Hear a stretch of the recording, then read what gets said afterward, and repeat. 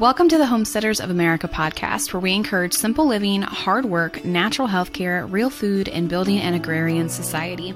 If you're pioneering your way through modern noise and conveniences, and you're an advocate for living a more sustainable and quiet life, this podcast is for you. Welcome to this week's podcast. I'm your host, Amy Fuel, and I'm the founder of the Homesteaders of America organization and annual events. If you're not familiar with us, we are a resource for homesteading education and online support, and we even host a couple of in-person events each year, with our biggest annual event happening right outside the nation's capital here in Virginia every October. Check us out online at homesteadersofamerica.com. Follow us on all of our social media platforms and subscribe to our newsletter so that you can be the first to know about all things HOA. That's short for Homesteaders of America. Don't forget that we have an online membership that gives you access to thousands, yes, literally thousands of hours worth of information and videos. It also gets you discount codes, an HOA decal sticker when you sign up, and access to event tickets before anyone else. All right, let's dive into this week's episode.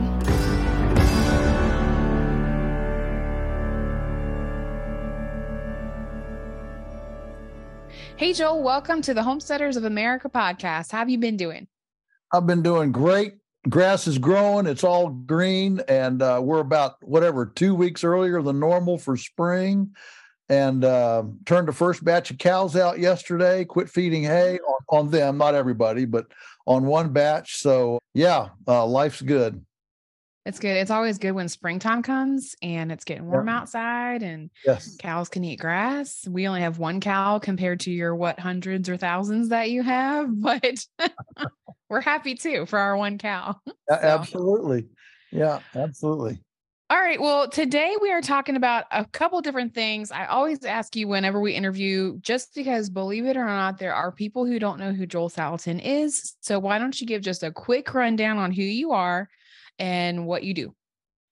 All right. So my self-acclaimed handle is Christian libertarian, environmentalist, capitalist, lunatic farmer. Our family owns Polyface farm in Virginia, Shenandoah Valley. We've been here since 1961. So I'm second generation, and day-to-day operations are handled by our son, Daniel. He runs the farm so I can run around. And our first 20 years here, we're basically a glorified homestead. Mom and dad worked in town to pay the mortgage for the farm. So I grew up, milking cows and running chickens and having a big garden, canning and fruit trees, all the stuff that you do on a homestead. And then in September 24, 1982, I came back to the farm full-time, and we developed now a commercial full-time living on the farm, and it's done very well. We have beef, pork, chicken, both eggs and meat, turkeys, rabbits, lamb, and forestry products that we direct market to some, 10,000 families, some commercial institutions, and we ship nationwide. That's it in a nutshell, huh? Yep. That's it. I didn't mention, some people say, now you almost your educational and informational branches, is as important and big as the farm. But no, that's what we do in the production phase. But yes, we do have a full cadre of seminars, and we do gatherings here. Last year, we built the Lunatic Learning Center. And so we have a pretty active informational and that component as well. And I've written a few books. Yes, you've written quite a few books, which is some of what I'd like to talk to you about today. So why don't you tell us a little bit about the new book that you're working on, what the inspiration was behind it, and what people can expect in that book. And from there, I think we'll have a really fun conversation. I was telling the guy that helps us with the podcast earlier that this would probably not be your typical homestead podcast, because Joel and I can get into some various different topics. Some of them might be controversial. So go ahead and tell us about the new book. No controversy, Amy. There's no controversy with us. So actually, today I'm hoping to finish the final revisions. I'm that close to the final revisions, but the title is Homestead Tsunami: Good for the Country, Critters, and Kids. And it's the why. It has developed out of a speech that I did last year for Rory Feek's Homestead Festival in Tennessee, and he asked me, and at that time the speech title I think was "Homesteading Hottest Trend in the U.S." or something like that. I kind of condensed it and came down to the Homestead Tsunami idea as this progressed through the season. Last year, Amy, we had an unending parade of RVs here at the farm of people from California, New York, Michigan, all, blue states, of course, that just paraded through here. I'd never seen anything like it. Just every day there was 1, 2, 3, it seemed like, and their stories were all the same. We're bailing out, we're done, we're heading to the country, and we're going to start homesteading. And I mean, I get chill bumps. I've never seen anything like this. Yeah. And it struck me at one point, this is a tsunami. I mean, this is crazy. 2 years ago, I wrote Polyface Micro, which is basically a how-to for livestock on a homestead. It's everything that we've done at large scale, pushed back to something, under 25 acres, even down to one chapter is how to have chickens and rabbits in a Manhattan apartment in New York City. Okay. So it's really, scaled down how to, but I found out that people are really looking for a why. So I wrote this book for three people. The first one is the urban family that's on the fence. They're teetering. They're frustrated with what they see in the city. They're concerned about where the economy, where crime, where things are going. Say, man, we probably should just exit this, but we're scared. I mean, how do you live without pizza delivery, those kinds of things, and they're teetering, and they need encouragement to just make the decision and jump off the cliff and go, to leave Ur of the Chaldees and head to the land of Canaan. All right, okay, so that's the first one. The second one is the people who are a lot of times well-meaning family and friends who are telling them they're crazy. What? You can't, there's nothing to do. There's nothing to do. There's no place to go. You can't even get pizza delivery. I mean, you're crazy. The cows are gonna, whatever. Okay. It's nuts. So well-intentioned, but they don't understand. And the third group of people are the people that I've just learned exist. I didn't actually know that this existed so much, but I'm really hearing this a lot. People that about 2 or 3 years ago made the jump. They had all these fantasies. Oh, we're going to have this, that, and the other. And we're 2 years into it. The cows got mastitis. The cucumbers got powdery mildew. And half of my green beans are rotten in the basement because the jars didn't seal. Mm-hmm. And man, this is a bummer.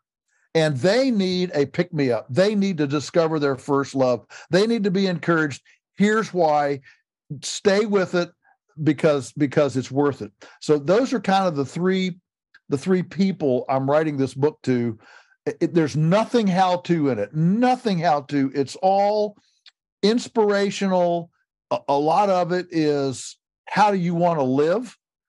How do you want your kids to grow up? It's aspirational and inspirational. It's the why of homesteading. So why do you think a lot of people are turning to homesteading right now? Writing this book and just having the experiences that you've had. Mm-hmm. And we're seeing this. I mean, with HOA, I mean, we sold out. We sold out of tickets and the end of February. Yeah, unbelievable. And I think you need to do 2 of them back to back. I agree. But anyway, here we are. So why is this? Well, look, Amy, if you want to make a list of things that you're concerned about in our culture, it's a pretty specific list now. I mean, you've got urban crime, you've got empty store shelves from food, you've got Biden telling us that people are going to starve. That there's food shortages, there's supply chain issues, the economy. I mean, inflation, the price of eggs, avian influenza, processing plants with airplanes flying into them and exploding them. There's just, and I'm not tinfoil hat. Okay, let's not get too far off the path. I mean, the war in Ukraine, saber rattling in Taiwan. I mean, anyone who's thinking right now, you just look at the whole situation, and I don't know about you. I mean, I'm older than you are, but I just feel like, have you ever disturbed a beehive? You find a beehive somewhere and you get too close, and all of a sudden, all those like wasps, a wasp nest on the back porch, and they're all just kind of sitting there, just doing nothing.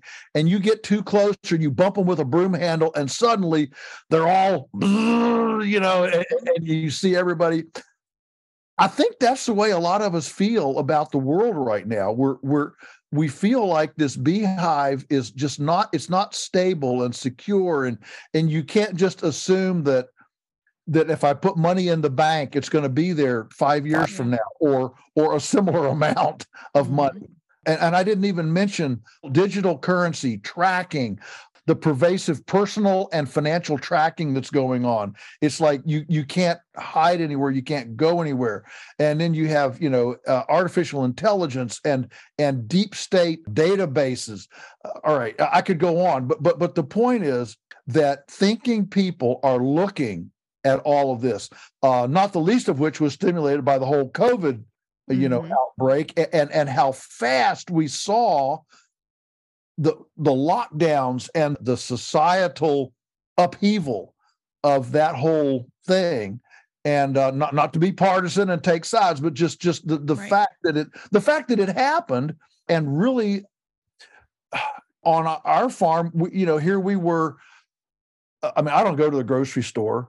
But I remember going one time, Teresa said, I mean, she at least goes and buys Kleenex and toilet paper, right? Mm-hmm. And she said, you need to see this. And so one day I was, we were with her. So I said, okay, I'll stop in. We went in there, and I mean, empty store shelves. I mean, I had never seen that in my lifetime, never seen it. And so it has created an intuitive desire in people, that there's this kind of primal idea in all of us that if the wheels fall off, I don't want to be in the city. Mm-hmm. I want to be somewhere where I can shoot a deer, get some firewood, make a little shelter and survive. And that's not fear.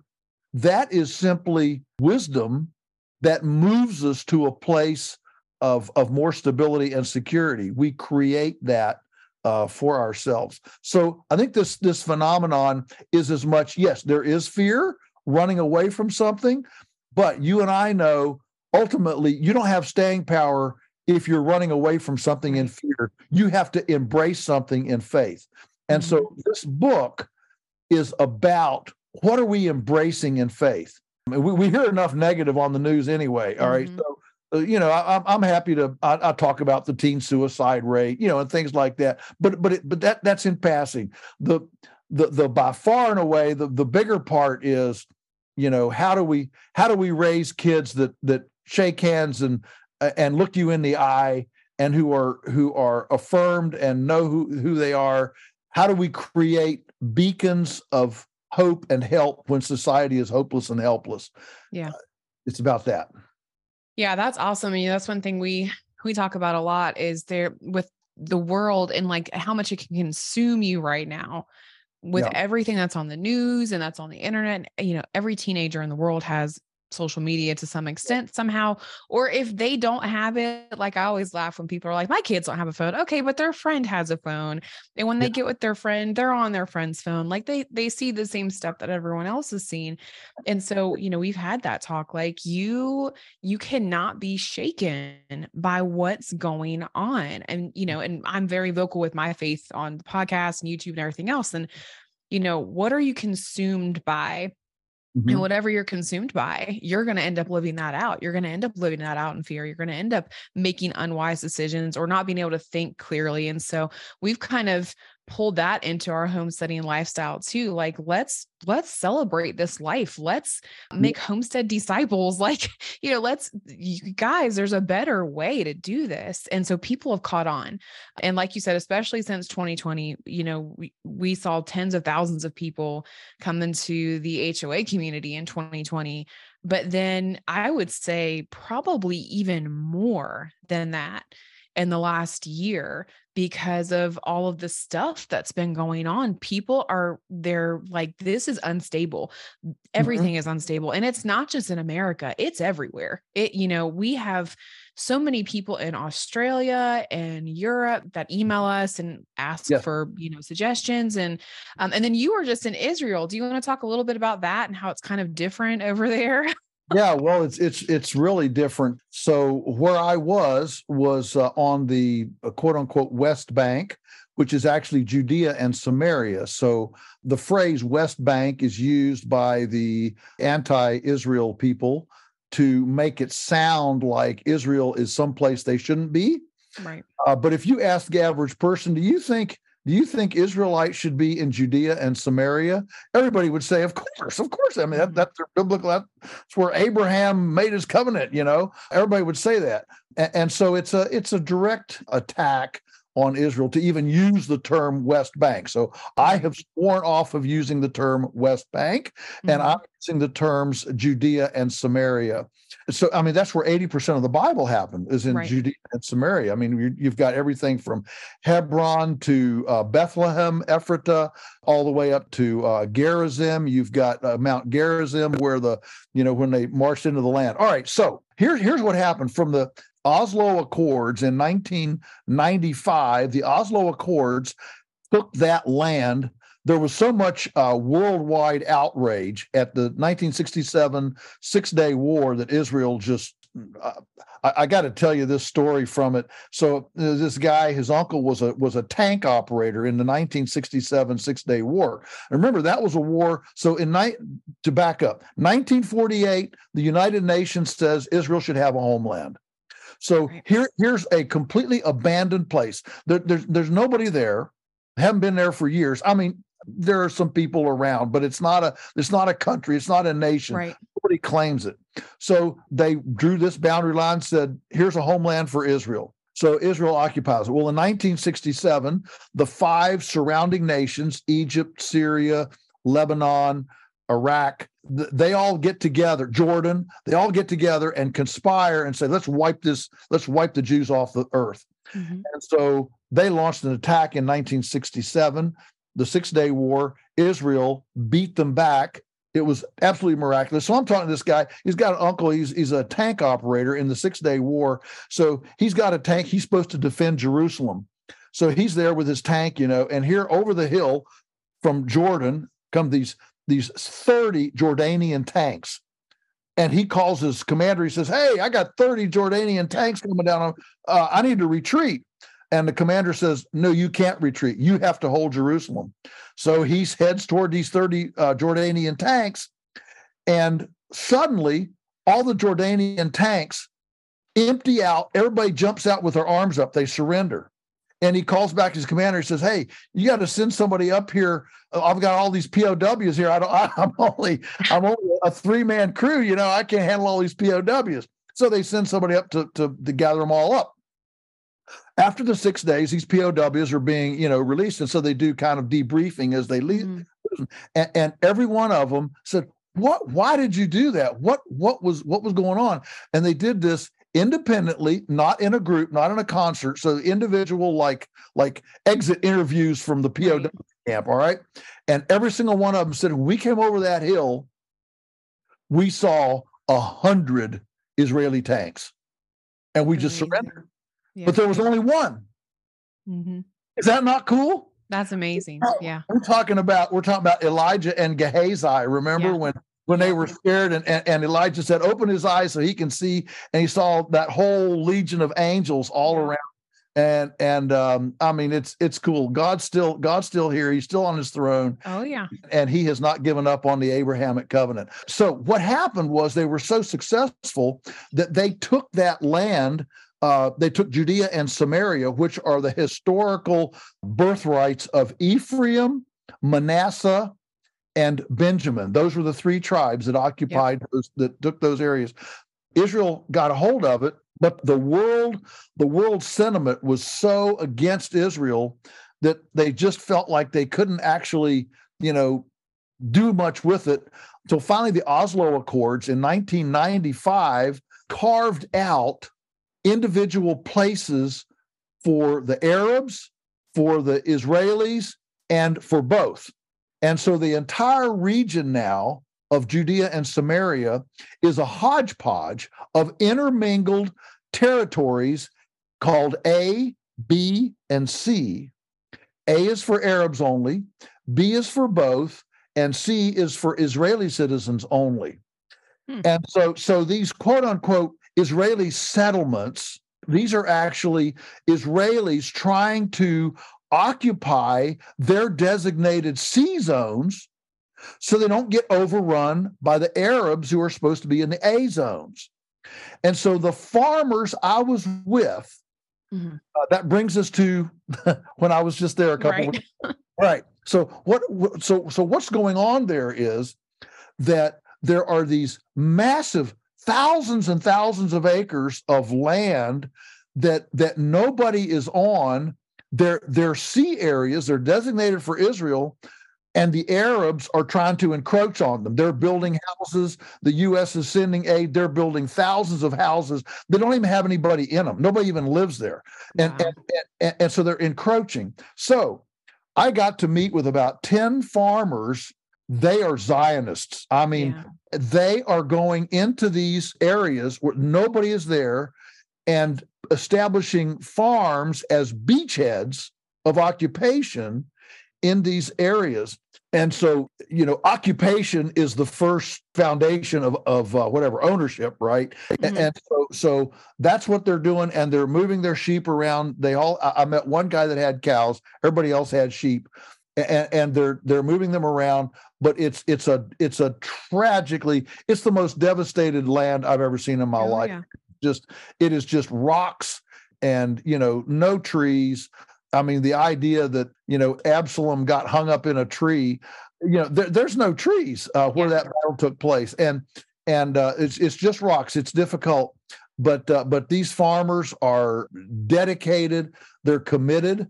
And I think I was able to encourage them and give them some ideas to try to do their grazing better. They don't do any controlled grazing. They really don't have any fences because the Arabs come in and rip up the fences. So it's a war. It's a real war going on. And I felt, as a Christian, and I was there, I realized one of my biggest takeaways from the visit was the Buddhists, the Hindus, the Shintos, the pagans, whatever. They're a diversion. The ultimate showdown is between Hagar, and Sarah. Yeah. Ultimate showdown is between Hagar and Sarah, the son of promise and the son of impatience. Yep. And Ishmael, the son of impatience, and Isaac, the son of promise. That's the ultimate showdown. It's occurring right now on the ground in front of our eyes.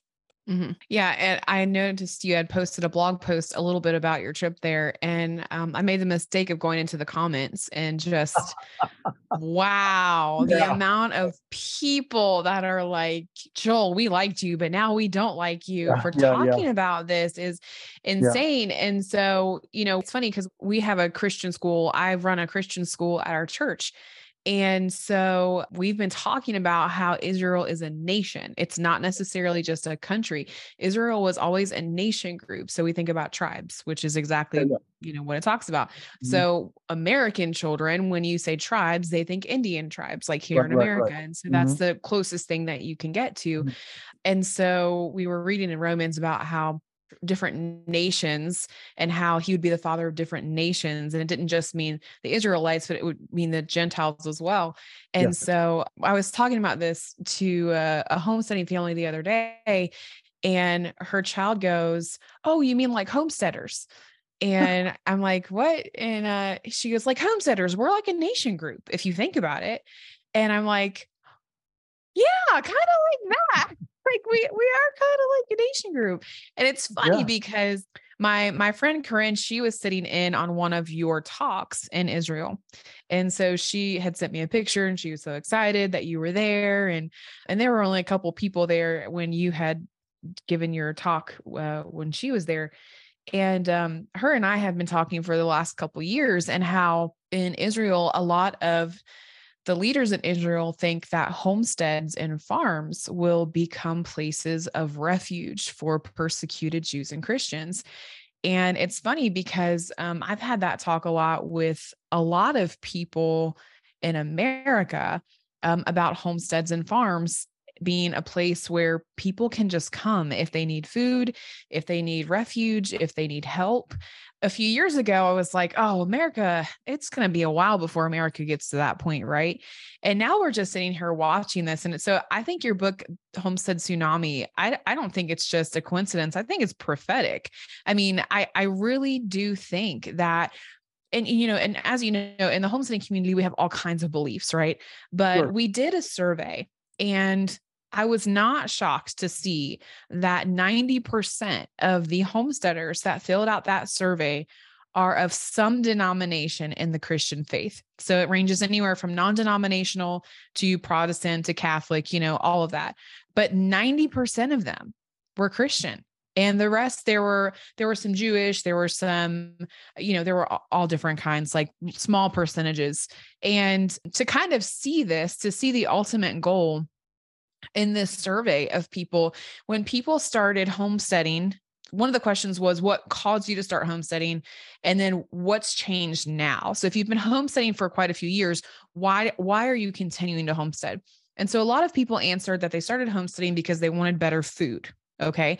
Which great. That's why we started homesteading. We wanted better food for our health, better health. We wanted to get into herbalism, all of those things. It was just a better way to live. Well, now it's switched. Those people, we asked the same question, why they continue to homestead. And then the newer people that have come in the last year, we asked that question, what started you to get homesteading? And now it's the culture and the economy and the government and the way that the world is. And we feel convicted and compelled to have a homestead for ourselves, but also at the end of the day, to help other people.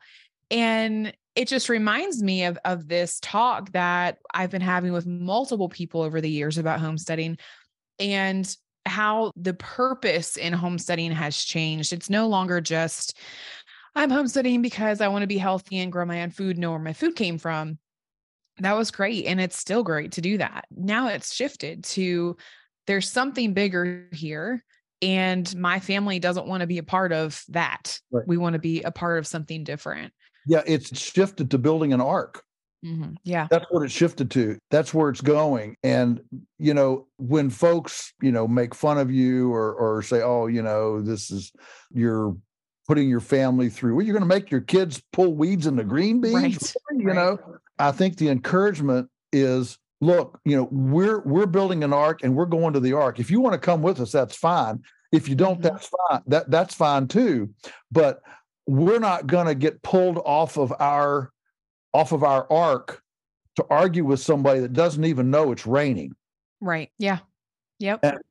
And it's not, it's not prideful and it's not selfish and it's not greedy to stay on mission.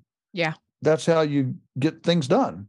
Mm-hmm. So yeah, the ark is a good, and I use that in the book. I talk about, building an ark, but yeah, there's so many reasons. And I talk about the difference of self-worth in children when they're doing something that's needful and purposeful versus just playing. I really drill down on screen time. I think screen time is devastating to our young people. And so in the book, I talk about the sense of purpose and self-worth when you've done something visceral and physical that the family needs, that the homestead needs, and you get to the end of the day and your value, the way you view yourself, is a result of accomplishment. Right. And what we've got today is we've got a whole world full of teenagers that have never accomplished anything. Right. Yeah, they've gone to school, they've gotten grades, maybe they played basketball, but as far as honest to goodness, personal mastery of anything important to life, they haven't accomplished. They haven't even baked a cake. Right. Many of them haven't even run the vacuum cleaner. I mean, when our daughter went to, and this is going back, 15 years, and she's in a suite with 3 other girls. There's 4 of them, 2 bedrooms and 2 girls, and there's 4 girls together. She was the only one who knew how to run a vacuum cleaner. Yeah. She was the only one who knew, the trash pickup is on Tuesday. We got to take the trash down to the curb. She's the only one. I mean, it just went on and on and on. It was unbelievable. And of course, I'm sure she's the only student that went with more pint jars of canned meat. And they're looking at this as other girls. Yeah. I remember we're unpacking the car, right? We're taking these boxes of canned, chicken and stuff. And what is that? What is that? Yeah. It was pretty wild. That's funny. We were pretty proud of her. That's awesome though. I mean, yeah, it's the truth though. I mean, I've met a lot of families who I can't tell you how many moms, even some homestead moms, like this is the thing where they'll say, well, I don't have any help around the house because my kids don't help. We'll make them help. Like yeah. It's not hard. We have, even my generation has grown up in this culture of you don't make them do anything. It's going to teach them to rebel against you. There's too many rules. And I beg to differ. I mean, when we set hard rules in our house that are followed and they have to be followed, we get a much better child out of that. And one who then expects rules elsewhere. And so homesteading has definitely taught our oldest child that. So we have a broad range of kids. We have a almost 14-year-old, and then we have a 8-month-old. So, and then we have an almost 4-year-old in between that. And so it's funny because with our 13-year-old, we weren't homesteading until he was probably 5 or so, maybe. Like we weren't all out homesteading, and we definitely didn't have what we have now. And so he just didn't get his hands dirty a lot in that sense, but he was an outdoors little boy. And so he was outside all the time. But it's interesting to see our current 3-year-old and giving him chores, even at such a young age, and how excited he is about that, and how he would choose going outside and doing that over screen time any day. So it's just, yeah, I agree. Even us, we have to try to cut down on screen time, even as a business owner. I mean, you probably don't get this because you have other people doing it, but we're over here talking about homesteading, but we're on a computer, 60% of the time trying to make a business work. Right. And so even adults are succumb to those things. No, I spend a lot of time on screen too. I mean, just, organizing what conferences, presentations, all the different things that I do, it's a lot, but the sanctuary is outside where the birds are singing and the grass is green and the grasshoppers are hopping. I mean, that's the place of sanctuary and actual anchoring, personal anchoring. Yeah. Yeah. And it's one of the things, a lot of people, well, the other day, my husband and I were talking. So his outlet, when he wants an outlet, he goes and he works on his cars. And I'm like, huh, that's boring. But that's his outlet. He's a car guy or a machine guy. Like he loves doing that stuff. And so I was sitting there and I'm like, well, I don't have an outlet. I was getting a little bit huffy puffy, right? Like I've always got the kids and the house and all that. He goes, well, that's because it's not springtime yet. He said, gardening is your outlet. And I'm like, oh, that's true. And so that's something I'm trying to teach my kids too. Like some of my greatest ideas and some of my greatest moments happen when I'm in the garden, just weeding or, pruning plants or just out there with no sound in my ear. Like I hear a lot of people say, well, I'll listen to a podcast when I'm outside in the garden or whatnot. And I think one of my favorite things is just being still, being in the garden and just not hearing anything except what's around me. Even if the kids are around me, there's just clarity. I feel like there's so much more clarity. And one of the things I think about is like a lot of people have seasonal depression or anxiety, right? And we say it's because of the lack of vitamin D. And I think there's a lot of truth to that. But I also think for me, just having been in the garden is when we're outside more, we're not attached to the screen. Normally, even if you're not a homesteader, you're looking at what's around you. You're doing stuff that's around you. Even if it's at the park, with your kids, you have time to just have mental clarity, and it's not this the whole time.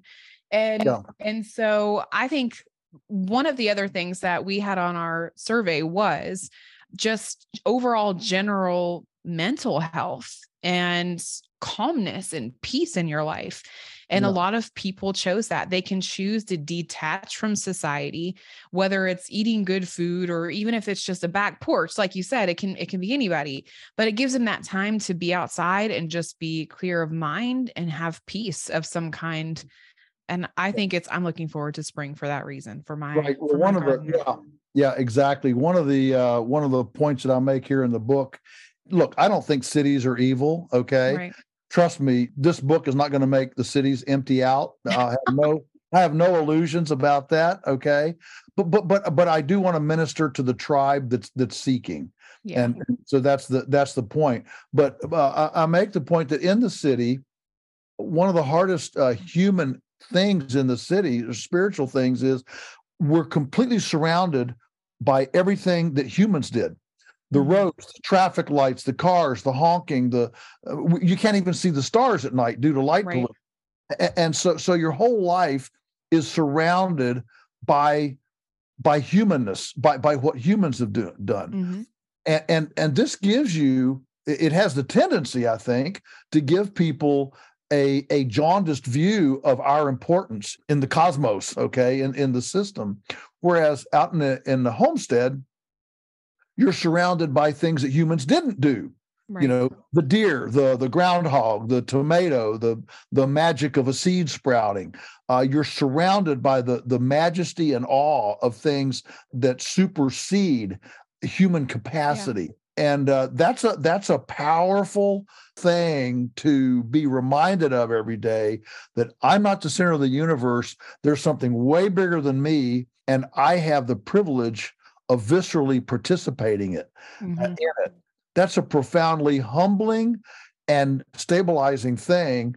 And much of the divide we see in our country right now, as you know, is urban rural. I've never seen when you look at the voting records, blue red, there is no question that we are in an incredibly partisan divide between urban and rural. And I think a lot of it is that rural people, we understand there are seasons, stuff out of our control. We get to step in and out of this majestic creation that's so bigger than us. And in the urban, basically all we see is ourselves.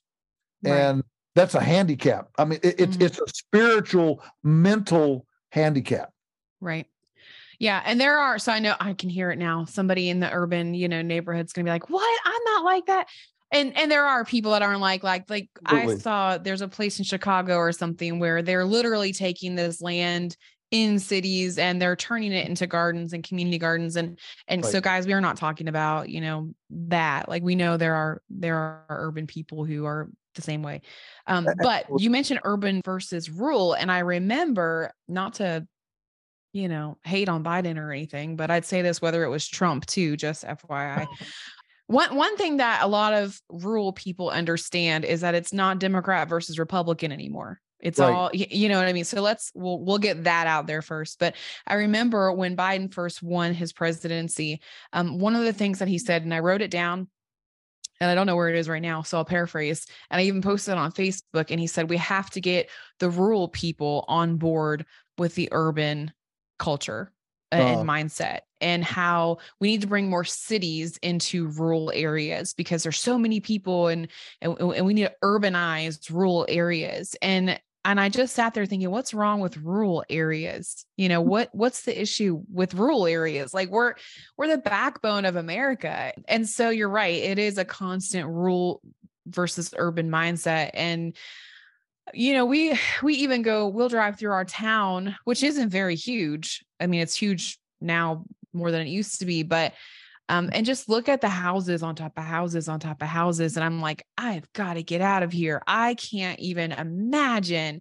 living in a house like this anymore. I mean, if we had to, we would, but we don't have to. And praise the Lord for that, because I think that I might lose my mind after living rural for forever. Even our last house, it was a half an acre, but the houses were kind of far away from each other. But even that was too much for me, to be just right next to somebody and somebody's always in your face and you're always having to worry about what somebody's doing. And there's just no peace of mind there at all. And obviously living out in the open is not sustainable for everybody. I get that.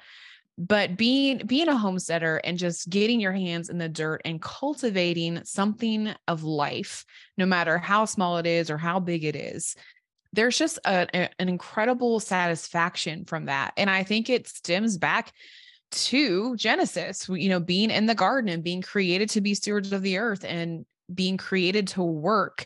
And suddenly we have these generations of nobody working and nobody doing anything. And I mean, do you know how hard it is to find people that want to work and actually work well? It's very difficult. Even from an administrative standpoint, it's very difficult.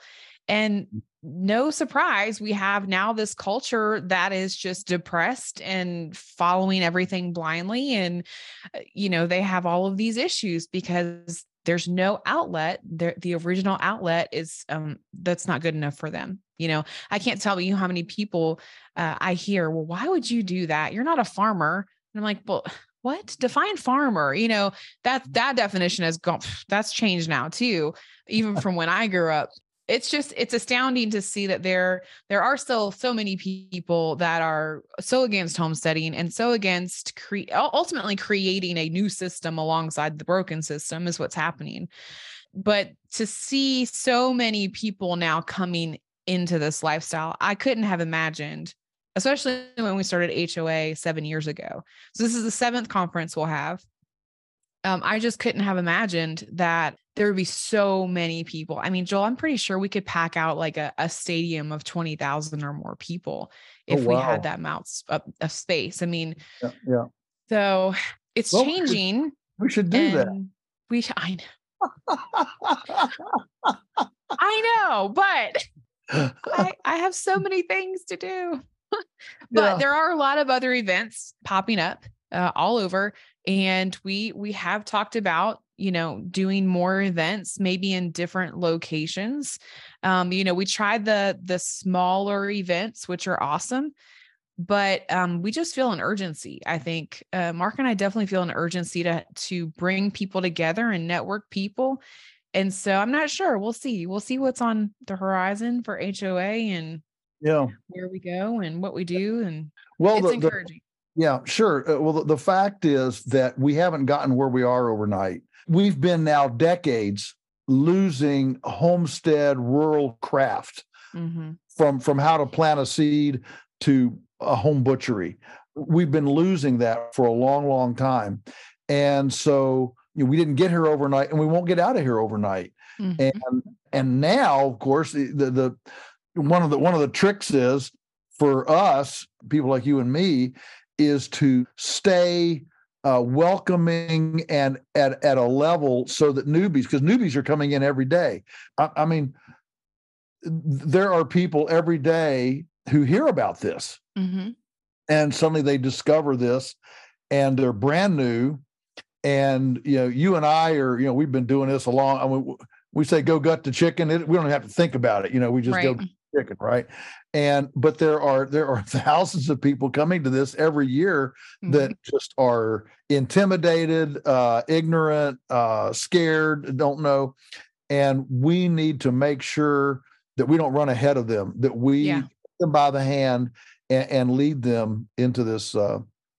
I like the term parallel universe. I think that's what we're doing. I think many of us that are coming to this are realizing that the culture's gone. If anybody's read Rod Drewer's The Benedictine Option, his first big blockbuster was Crunchy Cons back, Crunchy Conservatives. So it was like, environmental conservatives back in the day.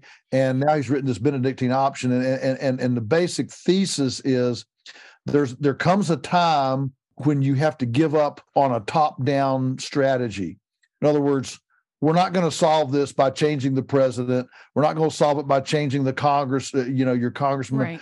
What we're going to do is we're going to make enclaves of stable, secure, resilient oases imagine a U.S. map with little, cookies on it or pepperonis or whatever. Okay. Yeah.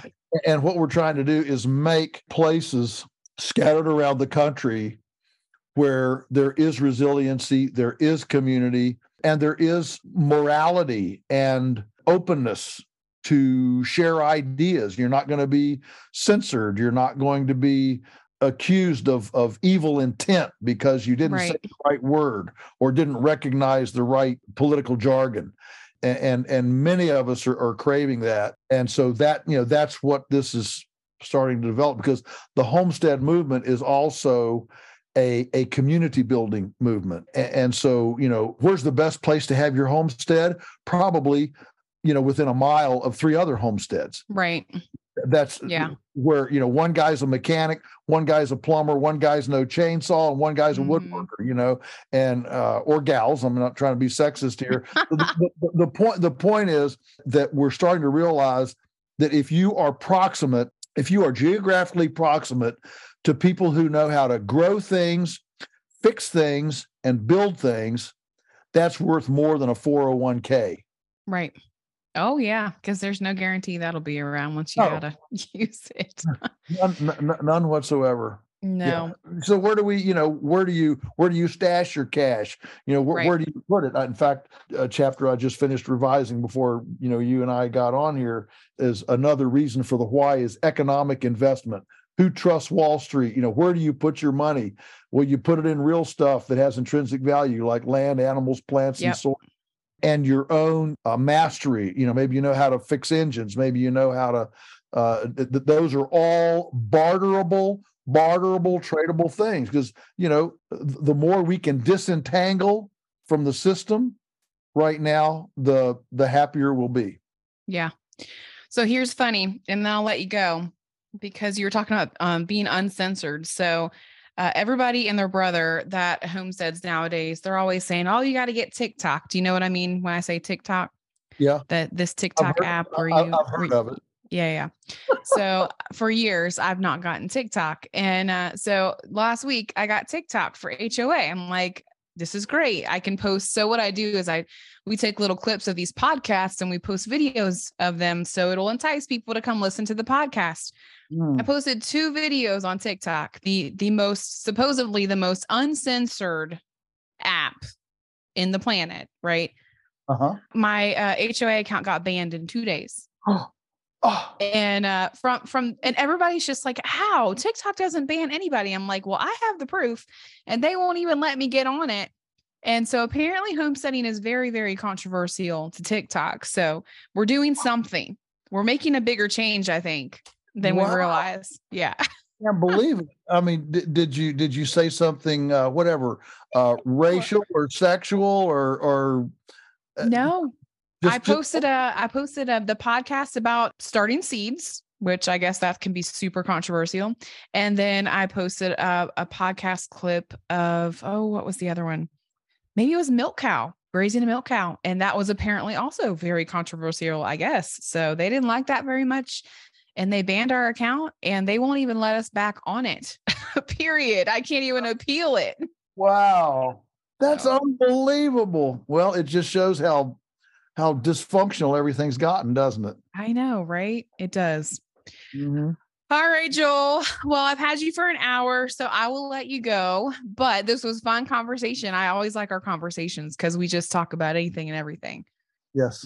So anything for us before we sign off? No, just if people want to know what I'm doing, we've got our website, Polyface Farms. I don't have a personal website. I have no personal social media, but I run everything through the farm website, Polyface.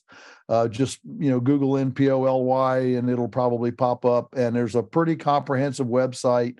And I think there's going to be another women's HOA retreat at Polyface. We're talking about it. We are talking about it. So it's not firmed up yet. I just heard Daniel talking about it, and we'll talk about last year. Last year you had one, and I wasn't here, but I heard good things about it, and everybody left with a smile on their face. You're doing great work, Amy, and thank you. Well, thank you, Joel. Thank you for encouraging us to get stuff done and being the grandfather of the homesteading community, we like to call you. So, Okay. All right. Have a good one. Thanks for joining me. Hey, thanks for taking the time to listen to this week's Homesteaders of America episode. We really enjoyed having you here. We welcome questions, and you can find the transcript and all the show notes below or on our Homesteaders of America blog post that we have up for this podcast episode.